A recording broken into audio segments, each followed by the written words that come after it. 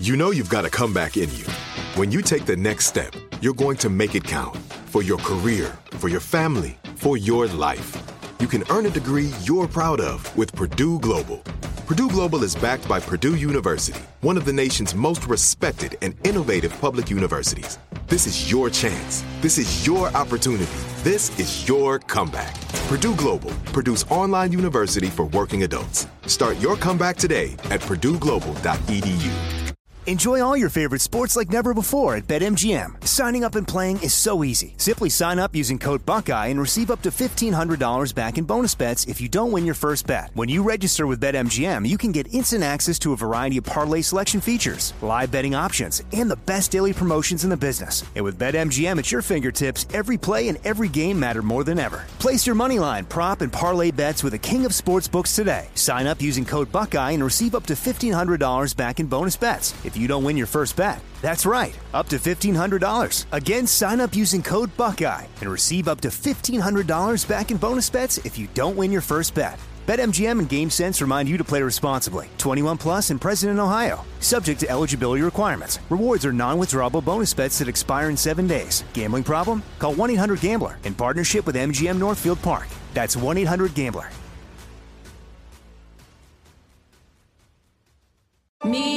Focus Features presents Back to Black. I want people to hear my voice and just forget their troubles. Experience the music and her story. Know this, I ain't no Spice Girl. Like never before. That's my daughter. That's my Amy.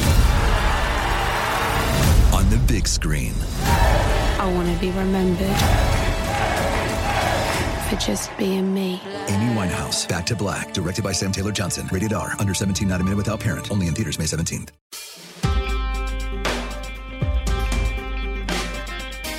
Hi everyone, it's just me today, James again, and I'm talking today with my friend Billy Ford. Billy's a program officer for the Burma team at the United States Institute of Peace. Do you want to say hello, Billy?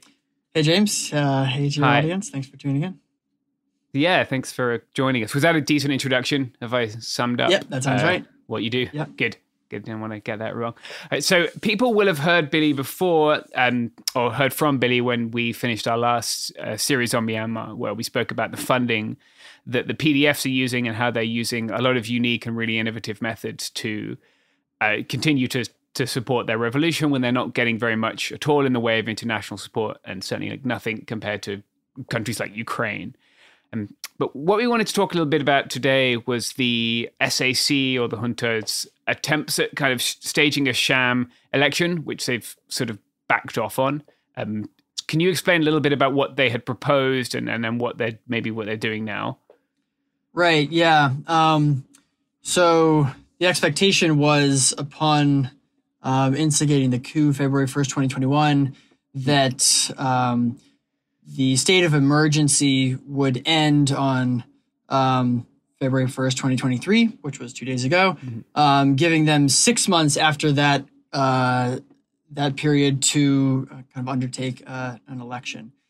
And so the expectation was that before August 1st, 2023, there would be this sort of sham electoral process, and the junta would essentially structure the process in such a way that their political party, the USDP, would prevail, and that the commander-in-chief, Min Aung Hlaing, who runs the SAC junta, would ascend as he had dreamed to become the president of the country and kind of rule in a military dictatorship model, but under kind of these auspices of civilian governance. So that was the expectation, but things have changed, as you kind of alluded to. Yeah, so they've said they're going to extend for another 6 months. Is that right? That's right. So they said they would extend for another 6 months until August 1st. But then this morning, they also announced a new political, economic, and social objectives, which includes a 5-point roadmap, which for those of you who've been following Myanmar for some time is often the way that they frame their kind of sham and circuitous approaches to civilian governance. But that articulates a series of reforms, restoring law and order, social development, implementing a peace process, and then holding elections. And this is I think indicates to most people that elections are very unlikely to occur anytime in the near future. They did something almost identical in 2004, articulating a roadmap to democracy, and that didn't really start until 2010, when there were elections, and there weren't really meaningful ones until 2015. But this is kind of an indication to, I think, a lot of folks that elections are unlikely this year and that there's kind of a long road ahead. The interesting element of this will be to see how the junta's kind of enablers in the international community, including Thailand, China, and India in particular, how they will respond, in part because they were pushing the SAC very hard to undertake these elections as a potential off-ramp to the horrifying violence that is that resulted from the coup and all the atrocities that the SAC has committed. Maybe we could talk a little bit about the international support they have, because it's still quite significant, and like especially in terms of propping up their military force through the use of air power. They don't have domestic like fighter jet manufacturing, right? So can you talk a little bit about that? Like I think they received a couple more planes very recently, right? Yeah, from the Chinese. It's kind of an interesting dynamic whereby you have an entire country of 53-ish million people fighting against a tiny military institution of about 500,000 or fewer, if you include their families and all the medics. And that tiny institution is being supported by just a handful of countries, as I said, kind of China, Russia, to a certain degree, India and Thailand, and a few others. And the vast majority of the world kind of opposes this military takeover and the subsequent dictatorship and all the horrendous atrocities that they've committed. And so there's quite a lot of international actors who are providing kind of rhetorical support to the resistance and some, support to civil society and humanitarian assistance and others. But, on balance, the support that the Chinese, Indians, Russians in particular have provided in terms of material assistance to the SAC, as well as the diplomatic assistance that the Chinese provide at the Security Council in particular, but also the Thais provide within ASEAN, it far outweighs the rhetorical and small material assistance that the West and other supporters of the resistance movement have provided. So yes, to answer your question, the Chinese and Indians continue to provide material military assistance to the SAC. My question is kind of what is their theory of change here, and how will supporting the SAC militarily lead to anything like stabilization? Is just kind of perplexing to me when both countries are very interested in supporting a level of functional stability so they can undertake their economic and geopolitical objectives, many of which go through Myanmar. I just don't really understand how they see kind of a military victory by the SAC as a pathway to stabilization when you have an entire nation that has risen up against this dictatorship and has wholly rejected it and demonstrated that they're willing to make these incredible sacrifices to ensure that this coup does not succeed. Yeah, it is. It's very perplexing because it's not in any sort of conventional sense like a consolidated regime, and nor does it show any chance of being one, right? Like it doesn't even have territorial control over large swathes of the country that it claims. Yeah, exactly. And you're even hearing this. I mean, there's been quite a bit of research, contested research that shows the junta has less than 50% control. But even today, or day before yesterday, you heard from Min Aung Hlaing, the junta leader, that he's now admitting that they only have 60% control, which is a pretty sanguine analysis of what they control. It's probably much smaller than that. But, them demonstrating that they do not have control over 40% of the country is a pretty staggering proposition and kind of indication to their allies that, they just don't have the capacity to administer a country that's unwilling to be pacified. And on top of that, there's very little. I just don't see a pathway in which they will capture more territory. They have, constrained resources. They have, I think they had 22 entrants into the Defense Service Academy last year. I mean, there's just, when there's casualties on the front lines, there's not a lot of replacement happening. They're not able to get spare parts for their Russian-made helicopters. There's just major material constraints that the SAC's military is facing, and it's just hard to imagine that they will ever regain much more than, what they say is 60% territorial control. Yeah, it's very. And then if we look at the PDFs by comparison, I got banned from Twitter last week for posting a picture of them, but their equipment compared to even a year ago is vastly improved. Like I don't know if you saw the one group of guys with the Accuracy International rifle, but I have no idea where that came from. But it's very impressive that they have one. Yeah, it's kind of honestly, the resilience of this movement is partly a testament to the ingenuity and innovation. We saw it in the beginning in the nonviolent action demonstrating or kind of deploying tactics that we've never seen before that have, been lessons to other international nonviolent movements around the world, just really creative fundraising tactics, as you and I have discussed in the past. But yeah, now it's the military ingenuity. Essentially creating facilities for retrofitting drones for aerial attacks. One of the military's helicopters was taken down this morning. I don't know exactly what weapons were used in that, but it's just kind of a level of innovation, given that these, the PDFs and most of the Arrows have very little access to very few kind of international arms markets. So the fact that they're able to sustain themselves at all and maintain this 40%, which is probably much more, of the territory is kind of an incredible testament to their innovation and ingenuity. Yeah, there's a couple obviously of several PDF fighters who I keep in touch with, and like they've spoken to me about like first 3D printed guns, which we've spoken about extensively, but also tourniquets, night vision goggles, even prostheses like limbs, people who have lost legs, right, to landmines and things. So like it's amazing that they've set up all these things which normally require like a massive interaction with the state and with an international system, and they've done it using, in this case, the internet and a $300 printer they got on AliExpress or something. Yeah, it's incredible.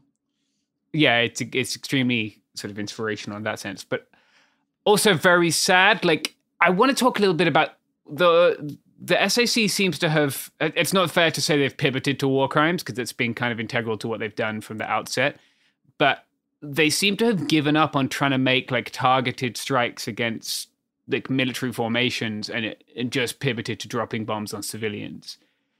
Could you talk about a couple of those? Like maybe we could talk about the Kachin music cultural festival that they bombed, or one of the other examples of that. Yeah, there's definitely been a shift from a strategy of essentially augmenting or providing air support to kind of exposed frontline light infantry to a tactic of targeted airstrikes against civilian targets and against armed organization headquarters, which had under previous negotiations been deemed like off limits, but it seems as if there is nothing off limits now. They bombed the Chin National Front's headquarters, which is right on the India-Chin border on the western part of Myanmar. And there's pretty reliable accounts that there were bombs that landed in Indian territory. As you referenced, there was a bombing in Kachin State on a festival, killing at least 60 civilians. They've done something similar on ethnic armed organization headquarters in the southeast in Karen territories, including the Arakan Army's facilities in those areas. So there has been a shift in tactic to targeting headquarters, facilities in that sense, and as you said, kind of civilian targets to, I don't know, this is just the modus operandi of an institution that is devoid of humanity and so alienated from society that they're willing to go to any ends to kind of protect themselves and their control of power. I think particularly now that they've seen that the public is against them and probably quite concerned that if they are unsuccessful in this military endeavor, that they'll be kind of strung up, So it's I think it's kind of a sign of desperation and as you mentioned, kind of a tactical shift.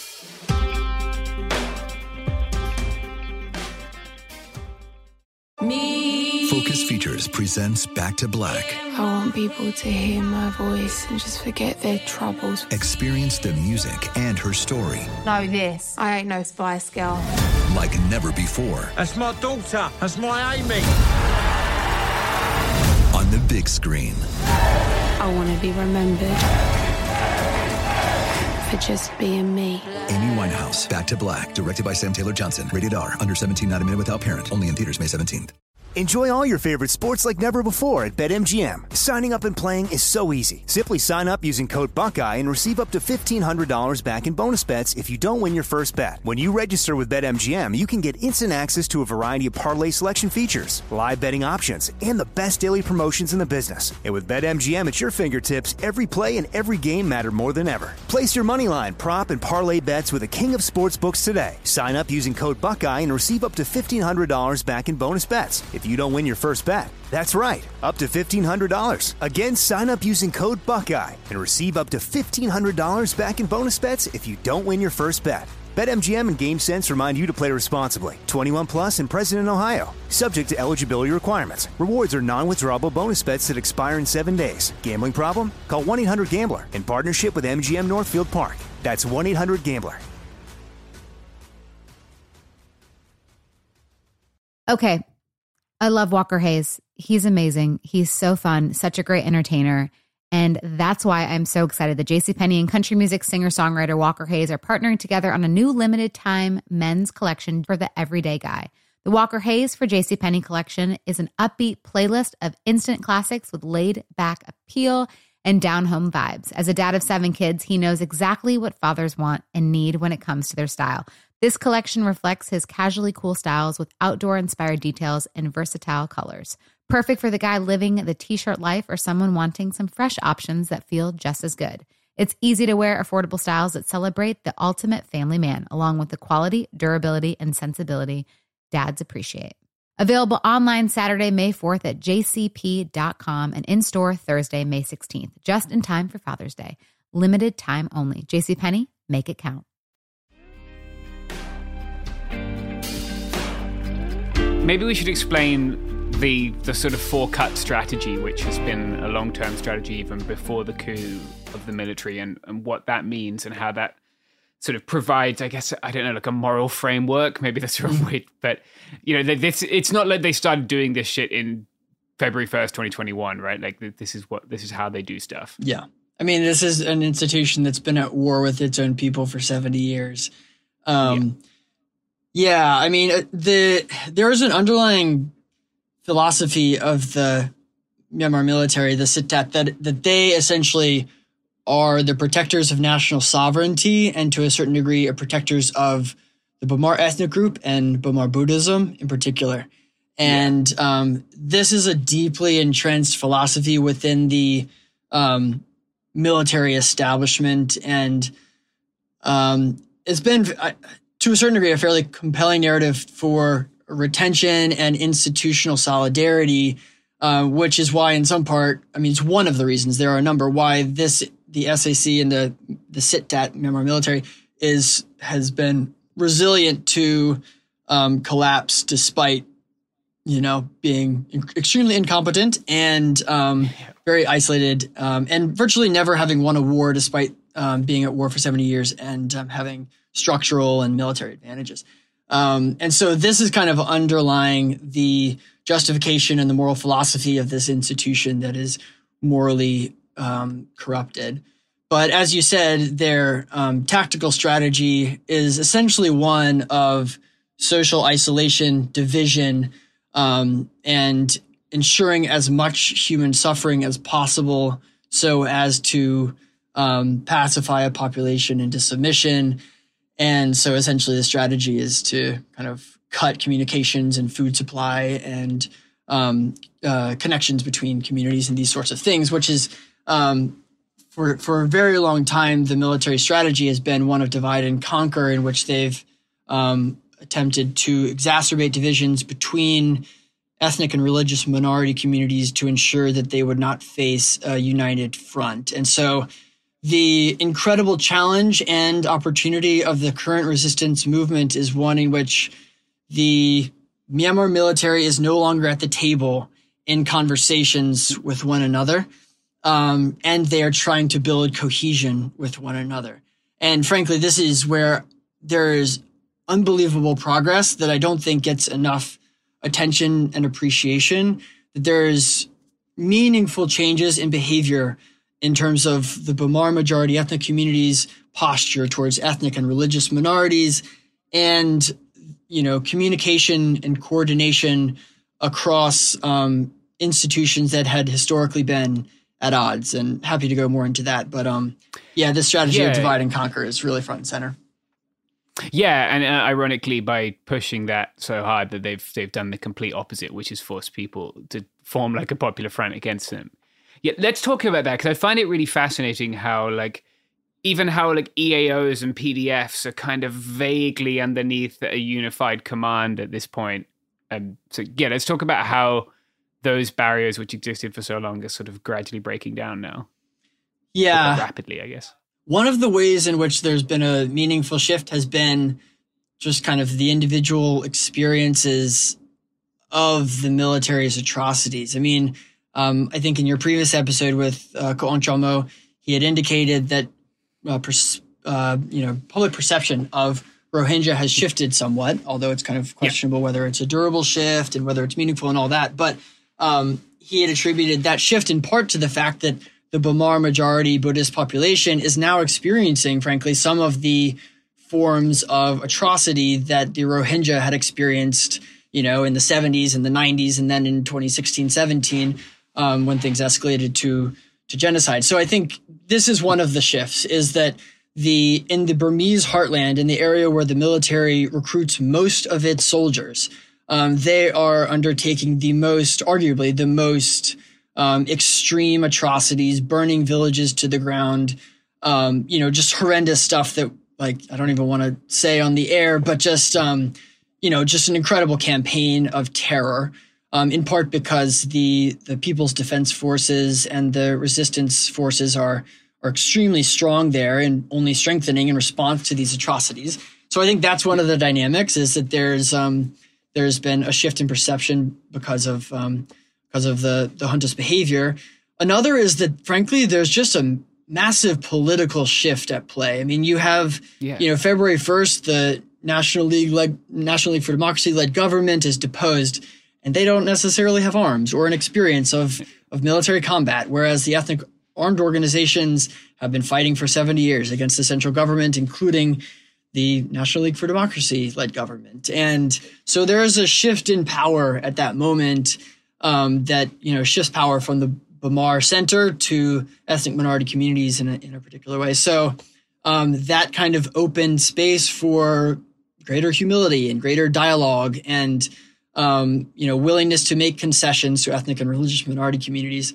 And there's actually been tremendous progress there. So there's the National Unity Consultative Council, which is probably the most important dialogue platform, but one that is very focused on big picture governance challenges and long-term kind of national dialogue processes. But there's been some good progress there, but frankly, the most progress has been made in military and governance coordination platforms. So this includes the C3C, which is essentially a command and control platform that's between the National Unity Government and ethnic armed organization leadership, where they're coordinating military strategy and tactics. So and there's been considerable trust building through those sorts of operations. And similarly, there's been trust building in, basic things like coordinating humanitarian assistance or local administration or policing, these sorts of things, where there's a problem that's needed to be solved in the near term, and we can come together to solve it collaboratively, and in that process sort of build understanding and trust with one another. So there's been really meaningful differences I've seen in terms of cohesion across traditional lines of intercommunal division.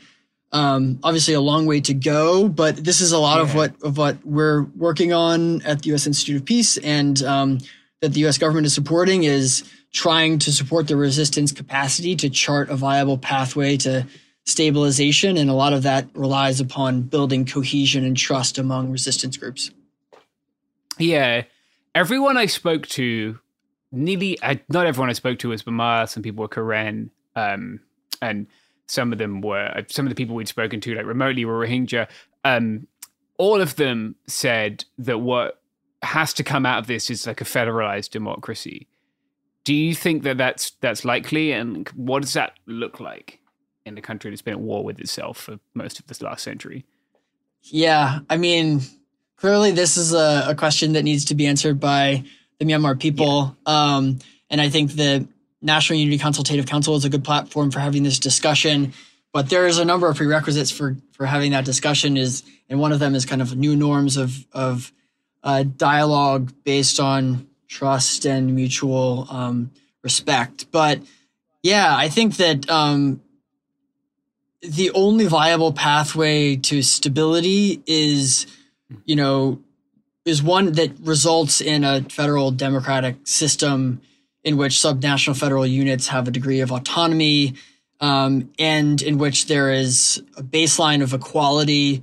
There is rule of law, independent judiciary, just the basic fundamentals that ensure protections of minority populations. Another challenge being that even, within states like Kachin State, where, the Kachin ethnic community is an ethnic minority at the national level, but there are also sub-minorities that, like the Shawnee population. Yeah. And there's concerns that, there needs to be protections for the minorities within the minority states. So, all of these things need to be sort of worked out. And this is, of course, like maybe a decade-long national dialogue process that will ultimately culminate in a new federal governance structure, a new security structure that, maybe doesn't have a union level military with the level of autonomy or political involvement that, has plagued this country for so long. But this is really like the key to long-term peace and stability in the country. And frankly, like it felt a long way off under the NLD administration. I mean, they were making a lot of progress in a lot of ways, but,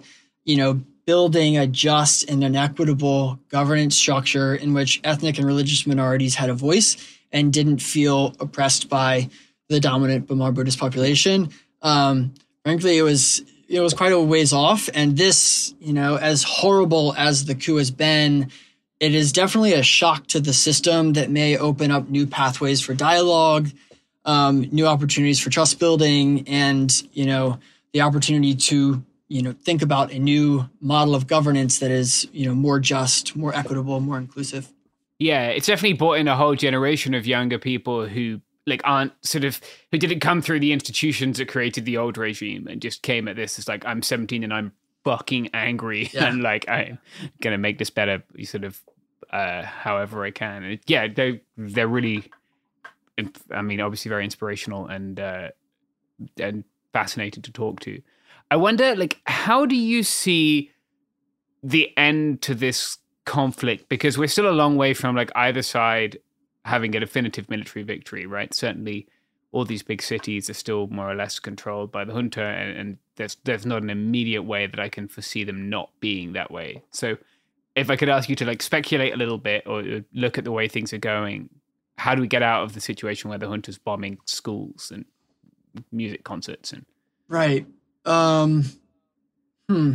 This is honestly like, I think everyone is kind of lost in our attempts to make predictions of where this is going. Honestly, I don't know that there is a path to a military victory for either side here. I mean, it seems pretty unlikely that you'll see PDFs marching on Naypyidaw and capturing the Ministry of Defense anytime soon. But equally unlikely that the SAC will consolidate, control of the country. I mean, that's just not going to happen. So, I mean, a lot of our work is thinking through the best possible outcomes and increasing doing the work to try to increase the probability of those outcomes. And I think this is where it's just like I have questions for a lot of the international actors that are supporting the SAC, because I just don't know of any possible pathway to peace and stabilization that goes through a stronger SAC. It just seems unfathomable. But there are pathways to stabilization that go through a stronger resistance movement that either yields some radical transformation of the SAC's composition and then some sort of dialogue process, or just a very, very extended conflict in which the resistance holds territory in some parts of the country. The SAC controls some other areas over an extended period. The ethnic armed organizations act more and more autonomously, and you have areas in Kachin and Wa, Kokong on the Chinese border, Rakhine State, that just kind of gain a bit more autonomy and sort of act more independently of one another. So like this sort of fragmentation process. And honestly, if there's an election, a sham election by the SAC, it seems to increase the probability of this fragmentation scenario. It increases the probability that the SAC just maintains its presence in the urban areas, and then Rakhine State, Kachin State, Wa State, these kind of become more autonomous regions, Chin State, and they start to operate as semi-independent states.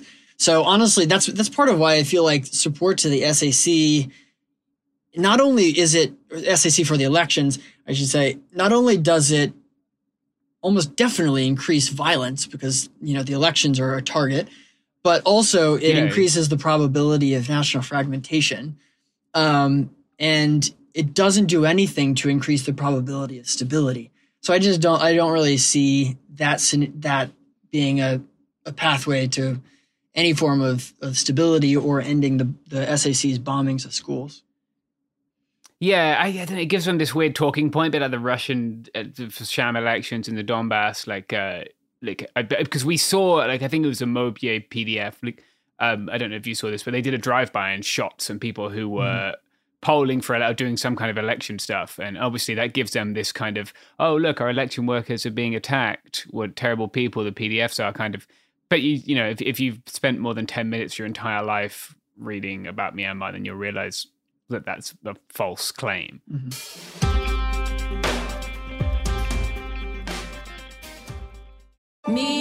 Focus Features presents Back to Black. I want people to hear my voice and just forget their troubles. Experience the music and her story. Know this, I ain't no Spice Girl. Like never before. That's my daughter. That's my Amy. On the big screen. I want to be remembered for just being me. Amy Winehouse, Back to Black, directed by Sam Taylor Johnson. Rated R, under 17, not a minute without parent. Only in theaters May 17th. Enjoy all your favorite sports like never before at BetMGM. Signing up and playing is so easy. Simply sign up using code Buckeye and receive up to $1,500 back in bonus bets if you don't win your first bet. When you register with BetMGM, you can get instant access to a variety of parlay selection features, live betting options, and the best daily promotions in the business. And with BetMGM at your fingertips, every play and every game matter more than ever. Place your moneyline, prop, and parlay bets with the king of sportsbooks today. Sign up using code Buckeye and receive up to $1,500 back in bonus bets if you don't win your first bet. That's right, up to $1,500. Again, sign up using code Buckeye and receive up to $1,500 back in bonus bets if you don't win your first bet.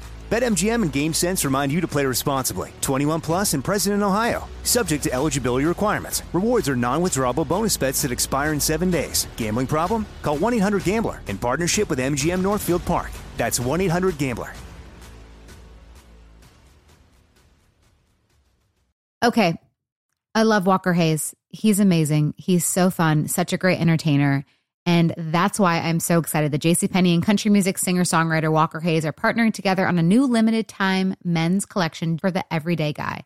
The Walker Hayes for JCPenney collection is an upbeat playlist of instant classics with laid-back appeal and down-home vibes. As a dad of 7 kids, he knows exactly what fathers want and need when it comes to their style. This collection reflects his casually cool styles with outdoor-inspired details and versatile colors. Perfect for the guy living the t-shirt life or someone wanting some fresh options that feel just as good. It's easy to wear, affordable styles that celebrate the ultimate family man, along with the quality, durability, and sensibility dads appreciate. Available online Saturday, May 4th at jcp.com and in-store Thursday, May 16th, just in time for Father's Day. Limited time only. JCPenney, make it count. The international community just doesn't seem to care to a large degree about atrocities in Myanmar, about the revolution in Myanmar, about the coup in Myanmar. Certainly doesn't care in the same way that it cares about what's happening in Ukraine, right? Mm-hmm. It doesn't care with manpads and tanks and guns and training and all the things that could bring this war to an end much more quickly.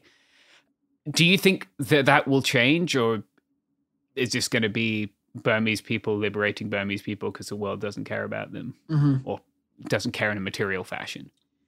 Yeah, I think there's concerned. Yeah, I think there's sort of like two dynamics at play here. One is that, people care a lot less than Ukraine or Taiwan or other geopolitical interests.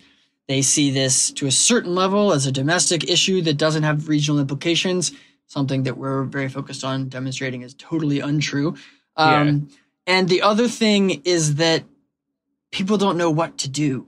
And even the U.S. Congress just passed the Burma Act, which is a piece of legislation that essentially signals congressional interest in Burma and more to be done, alongside appropriations of resources to support it. The challenge now is figuring out what is the best use of resources. And I think that countries like Japan and honestly some EU states, ASEAN states, it's more they are very uncomfortable with the engaging with revolutionary actors, and there's just not a lot of certainty as to how to help, because there's military assistance to the NUG. It's like there's a lot of concern that significant expansion of arms access in the country is, you have this mass proliferation of weapons. You have, concerns about post-conflict warlordism or weapons and resources getting into the hands of narco traffickers. There's just a lot of uncertainty. And so there's not an adequate, given what the first point, that this is a kind of peripheral regional matter in the eyes of some, it yields a very low risk tolerance and uncertainty as to what to do. And so this kind of has resulted in a couple things. One being that the buck is just passed to multilateral institutions like ASEAN. I think China has done a very effective job of ensuring nothing happens in the international realm by pushing it to ASEAN, which it knows is incapable of doing anything meaningful. And so it's just relegated to multilateral platforms where nothing will happen. You always have a veto from Thailand, Cambodia, or Russia and China at the Security Council. And so, it's these combinations of factors that really challenge this thing. And even within the U.S. government, there's a very robust interagency debate about exactly what is the best form of assistance, what is the most ethical way of engaging, and what are risks associated with different forms of assistance to the resistance movement. So I think that uncertainty plays a lot into it. And so a lot of what I think there's a lot of value that could be added if the resistance movement can come together essentially around a common set of requests from the international community, essentially saying, this is what we need to be effective. And, you, based on your risk tolerance, help us as you can, but we're demonstrating to you that we're unified in these ways. We have these needs, and help us however you feel is most appropriate given your risk tolerance. So I don't know. It's incredibly complicated. I think the having China, India, Bangladesh, Thailand, and Laos as your neighbors also makes this just incredibly challenging. You can't access the country in the way that you can for Ukraine. So just logistically, it's incredibly challenging. Yeah, that's true. Yeah, it does seem still, like you said, like it like in Ukraine, we also have deeply problematic groups who we are arming. Yeah, it's ironic that their concern is spreading preventing the proliferation in arms, when what they've done is helped like a giant leap forward in I don't know, artisanal homemade weapons technology that like we're probably only seeing the very tip of in like our reporting. Like I'm sure there's more stuff that we'll see as time goes on. Billy, I wonder, what can people do? People often ask like where they can donate, how they can help, right? Because obviously it is extremely difficult to see little kids getting shot in schools and want to do something.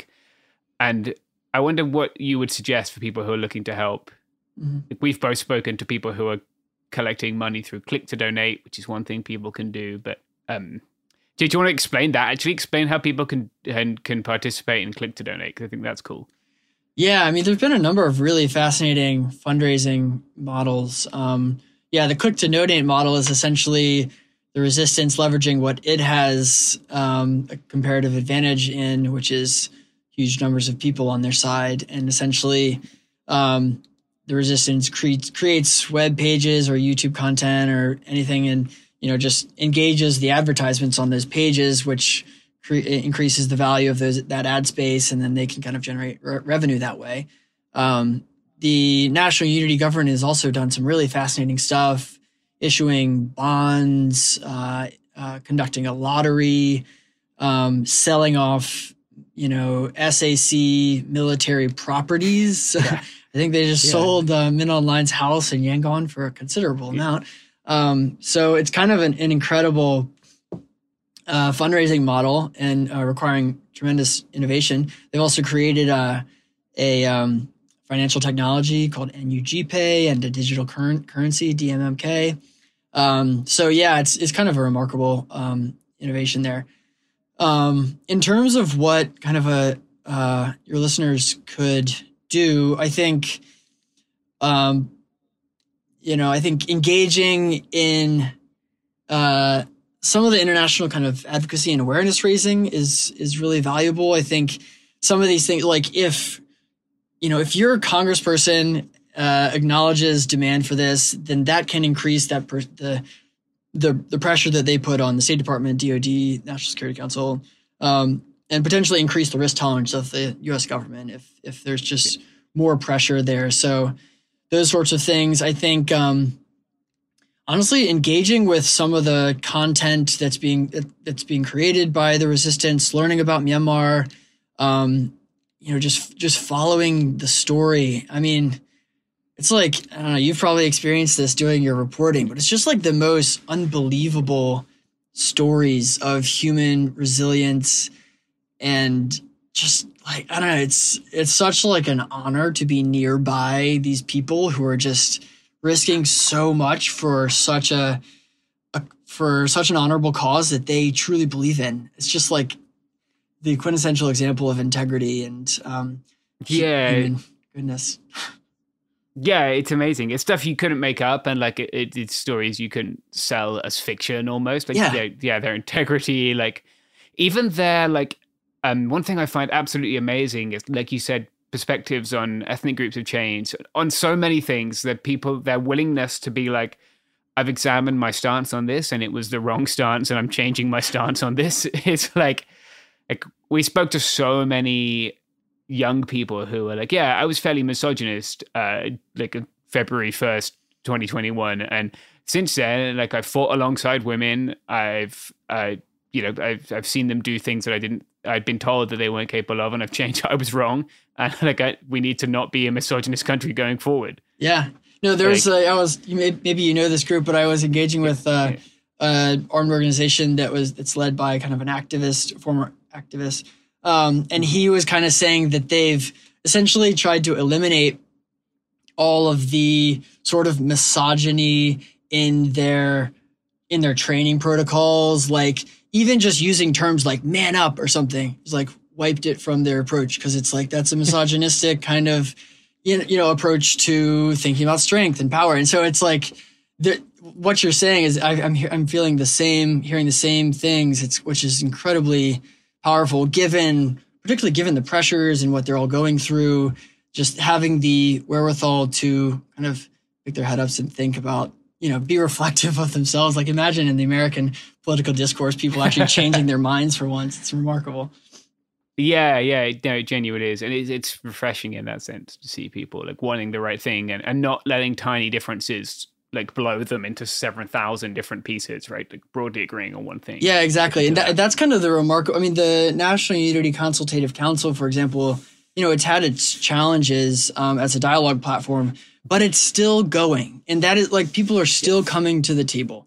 And frankly, it's remarkable because repeatedly in quote unquote peace processes in Myanmar's history, they've collapsed because, someone said something and, another party left the table and didn't return. So the fact that these dialogues are continuing on is an incredible testament to people's willingness to kind of open up and be more humble and kind of consider the other's opinion and question their own, which is, a lesson we could all learn.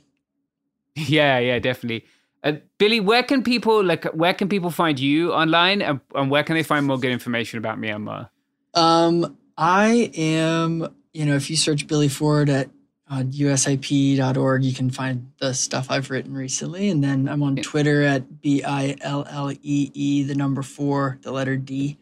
And good sources of information. There's great investigative work by Myanmar Witness, which is just an incredible group of researchers. There's been a couple of good reports recently by Global Witness and Earth Rights related to sanctions that just came out. USIP, you can check out some of our writing. My colleagues Jason Tower and Priscilla Clapp just published something related to how the conflict has regional consequences that could be of interest. There's innumerable great Myanmar think tanks. The Chin Human Rights Organization has done some incredible research and reporting about military atrocities in Chin State. You could go on and on, but if you, check out my Twitter. I tend to repost stuff that I find fascinating, and there's a lot out there. Yeah, great. Well, thank you so much for giving us some of your time this afternoon. I really appreciate it. It's good to catch up. Yeah, thanks for having me, James. It's been great. No worries. It Could Happen Here is a production of Cool Zone Media. For more podcasts from Cool Zone Media, visit our website, coolzonemedia.com, or check us out on the iHeartRadio app, Apple Podcasts, or wherever you listen to podcasts. You can find sources for It Could Happen Here updated monthly at coolzonemedia.com/sources. Thanks for listening. Trinity School of Natural Health can help you be part of the fast-growing health and wellness industry. With an education that empowers communities, Trinity grads can change lives by applying natural health principles and techniques in holistic practices or stores selling nourishing health products. Offering 19 online programs that fit your busy schedule, you'll get training to help turn your passion into a career. Enroll today at trinityschool.org. That's trinityschool.org. Xfinity has free premium networks for everyone this month, no matter what kind of entertainment you love. Addicted to true crime? Catch killer cases and more spine-tingling shows on A&E Crime Central. Crave adventure? Explore Asian action movies on Hi-YAH. Searching for something extreme? Check out skating, snowboarding, and more on Fuel TV Plus, the global home of action sports. And find crowd-pleasing bops on iHeartRadio's Hit Nation playlist. There's new free shows and movies to love every week. Say free this week in your Xfinity voice remote. This is Malcolm Gladwell from Revisionist History. eBay Motors is here for the ride. With some elbow grease, fresh installs, and a whole lot of love, you transformed 100,000 miles and a body full of rust into a drive that's all your own. Brake kits, LED headlights, whatever you need, eBay Motors has it. And with eBay Guaranteed Fit, it's guaranteed to fit your ride the first time, every time, or your money back. Plus, at these prices, you're burning rubber, not cash. Keep your ride or die alive at ebaymotors.com. Eligible items only. Exclusions apply.